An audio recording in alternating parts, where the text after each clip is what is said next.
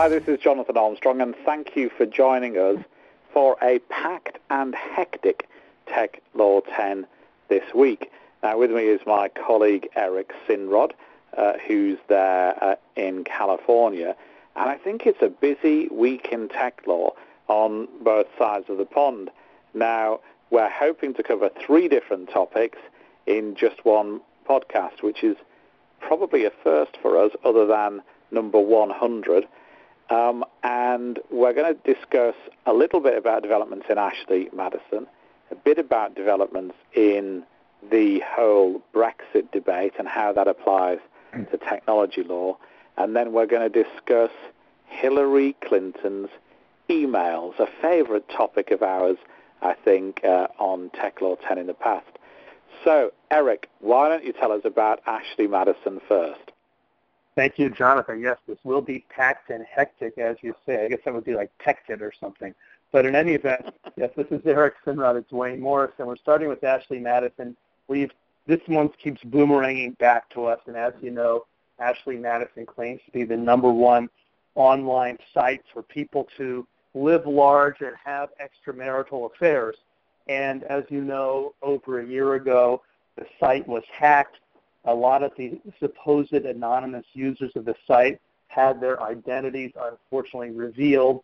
At that time, supposedly there were about 38 million users of the site. You'd think that after the major hack and all of the publicity attendant to it, that its membership would go down. But press reports have shown that, essentially any publicity is good publicity and membership has gone up. But as we've read this week, Jonathan, it turns out that when some people go on the site hoping to find somebody to have an extramarital affair with, they're actually dealing with fembots, not real people.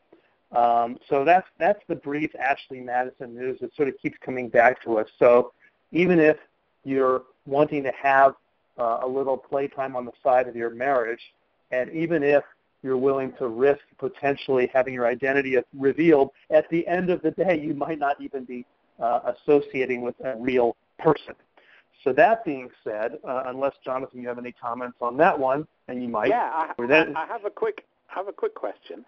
So I've also seen recently that the Federal Trade Commission is going to investigate Ashley Madison's parent company, and I think people here are assuming it's into the data breach because the FTC has taken action against people in the past where they make misleading statements on their privacy policy, saying, for example, we will keep your data secure, when clearly nobody in this world can make that promise in all consciousness.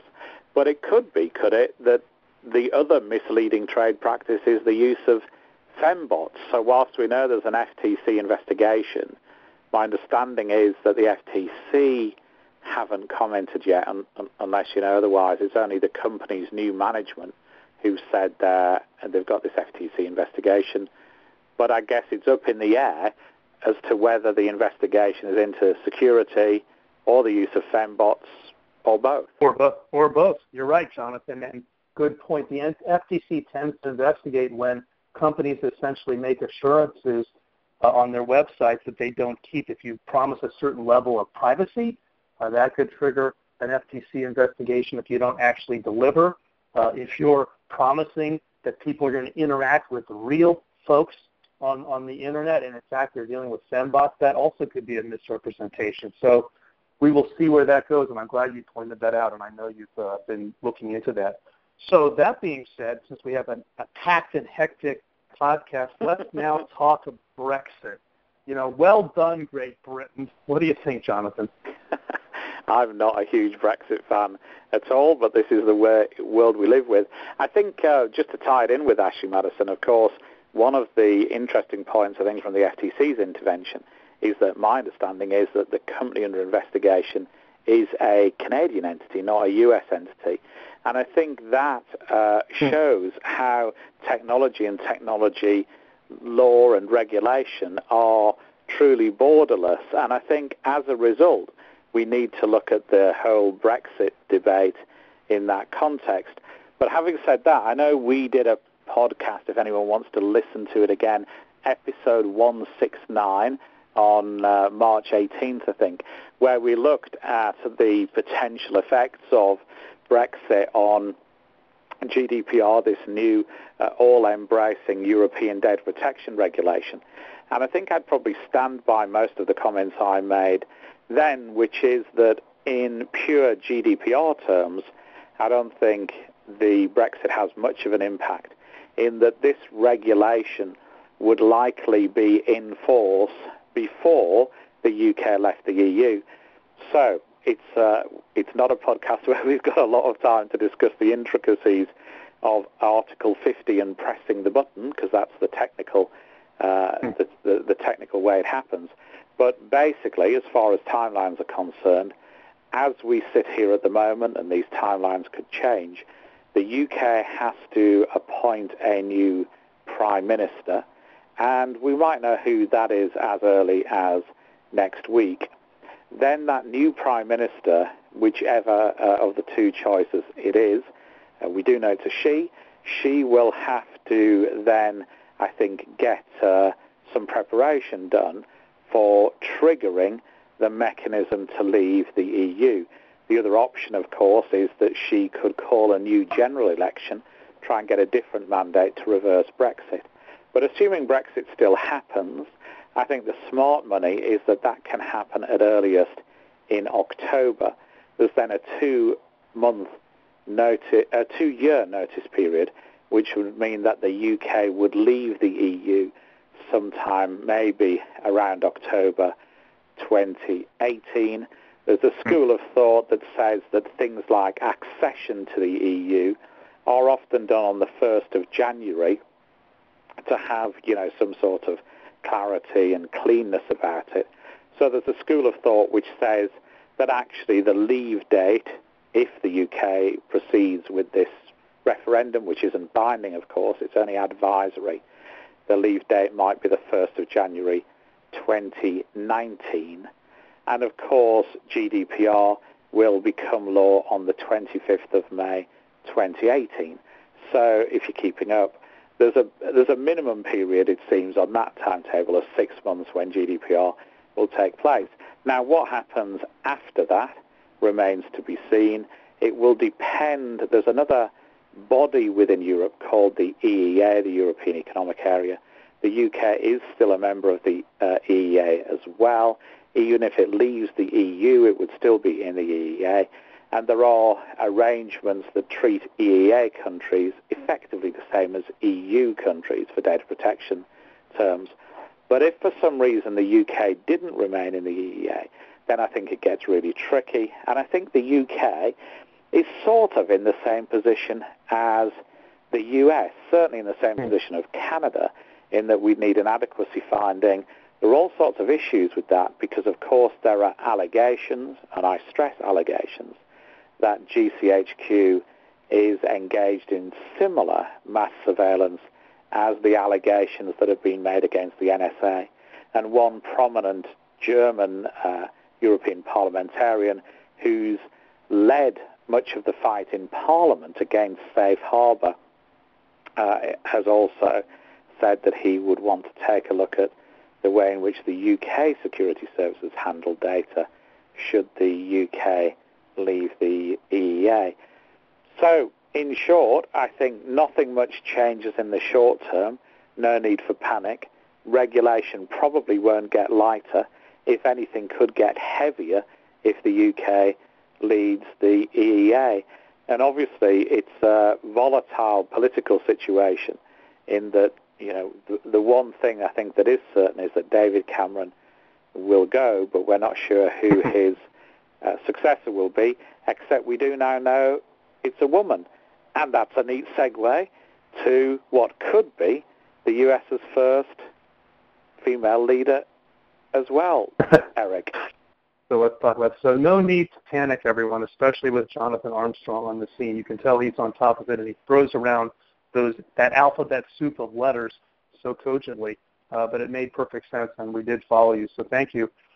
Interestingly about Brexit, and it does turn it back to sort of our political situation, because, when Donald Trump was over there in Scotland, and of course he got it wrong. He got it wrong in terms of how Scotland was voting on Brexit.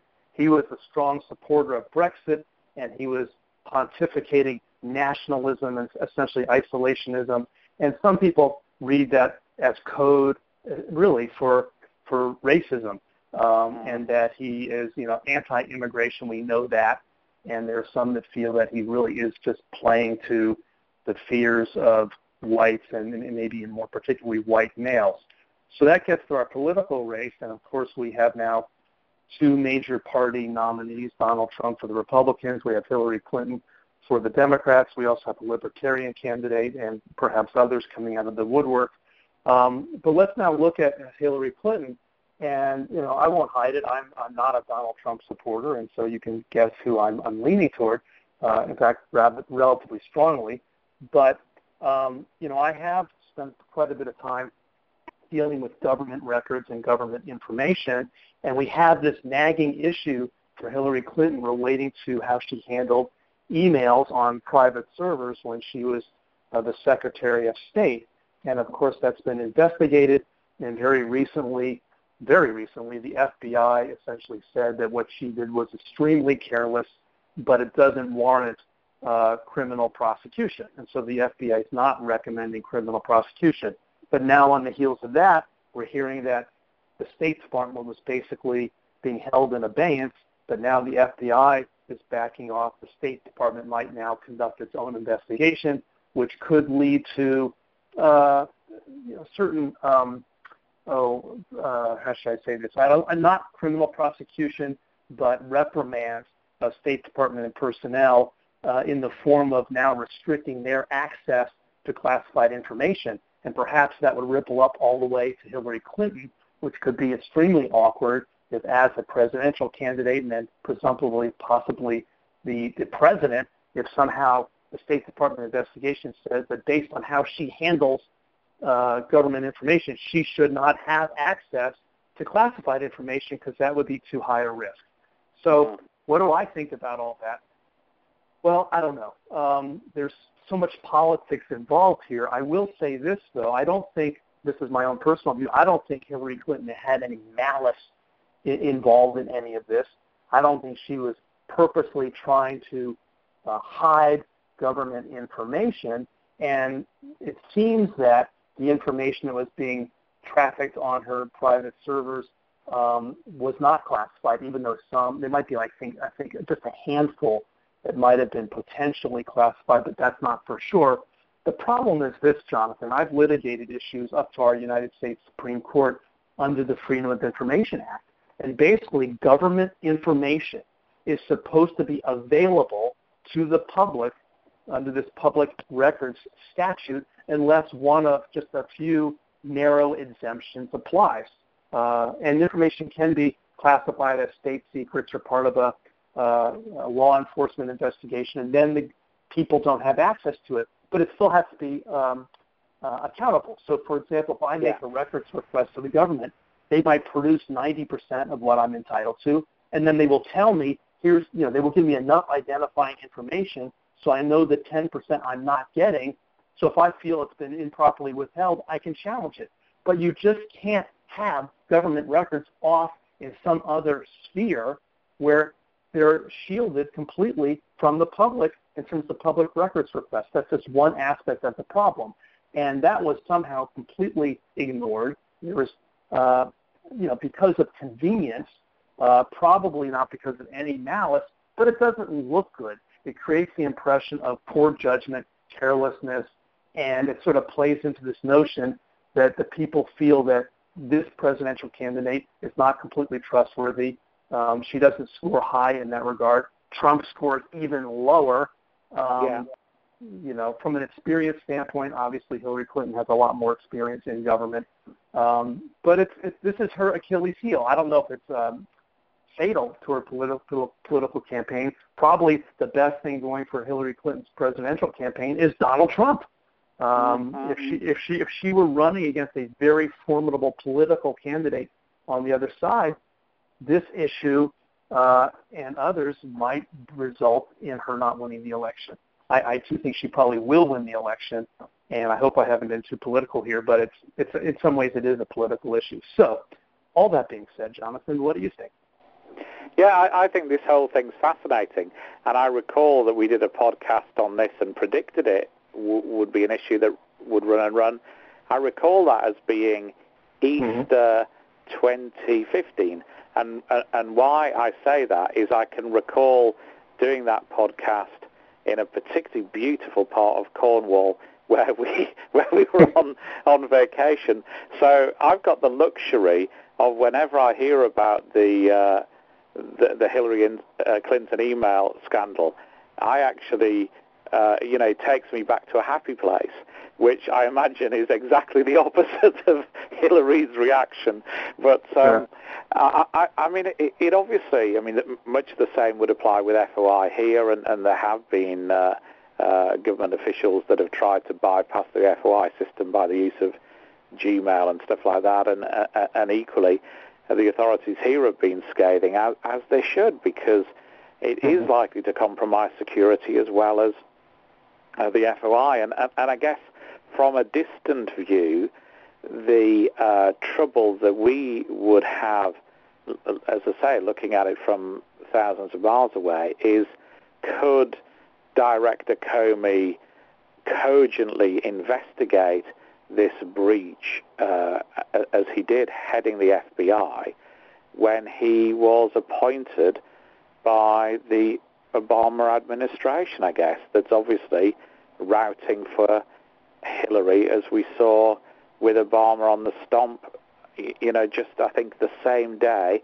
as the FBI's announcement. And I think, we have this, underwriting tenet of law over in the UK that I think you've inherited, that justice must not only be done, but it must be seen to be done.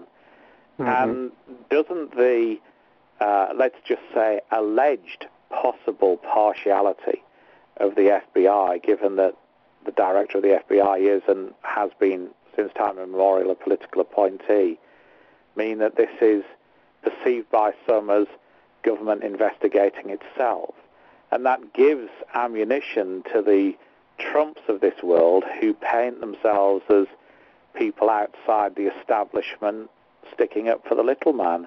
And just finally on that point, I went to a very illuminating lecture from a guy called Jim Naughtie, who's a prominent BBC journalist this week. And I won't go into the full details of what he said, but he had a very interesting analysis of the Brexit campaign and the Donald Trump campaign. And just as you were saying, there are many similarities, appealing to the whatever the opposite of political intelligentsia is, appealing to the class of people that don't normally get involved in politics. And I guess just as in Brexit, we saw that these people who don't normally vote were mobilized. The million-dollar question, or probably even more given Trump's allegations of wealth and the amount Hillary's raised, let's say the billion-dollar question will be, can Trump turn out people who don't normally vote? And if so, does that become a closer race? And will the email stuff play well in that constituency? Well, I guess, as you say, it'll just confirm that narrative that Trump has, that the administration is corrupt and incestuous. So my distant view would be that. Well, I will just have one final thought. I can't resist, and that is to say that just because someone is a political appointee, it doesn't necessarily mean that they do not act with independence and impartiality. And there are countless instances. For example, when a president has appointed a federal judge, that person is confirmed by the Senate, and then as a judge rules on particular government matters against what the administration might want, just as an example. So that can be raised as a potential appearance of bias. That would be a political argument. It doesn't mean that that's the case.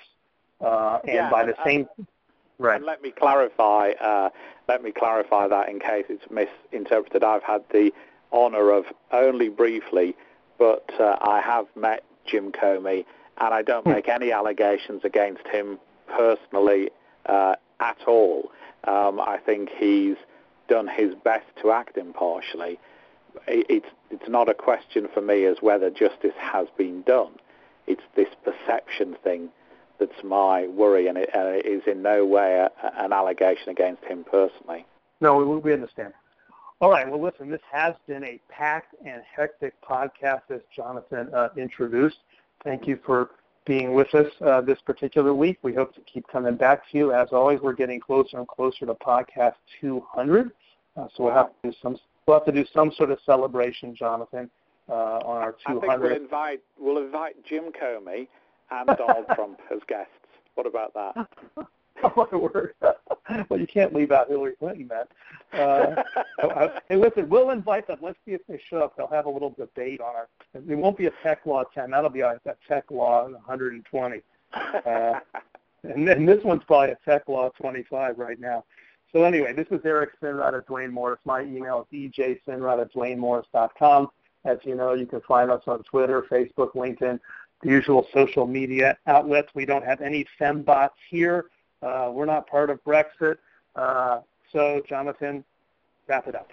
Yeah, and thanks for listening, and thanks for bearing with us. This has been, as Eric said earlier, something of a trifecta rather than a mono. I suppose it's a mono-duologue, really, normally, in that two of us talk about the same topic. But let us know what you think about it. Do you like it when we talk about more than one thing at once? And do, as I say, feedback other topics to us that you think we should discuss. All that remains, I guess, is to thank you for listening. Let me give you my contact details first. jonathan.armstrong@cordoncompliance.com. You can find us both on Twitter at ejsinrod or at ArmstrongJP. And we'll speak to you again in a week or so. Cheers.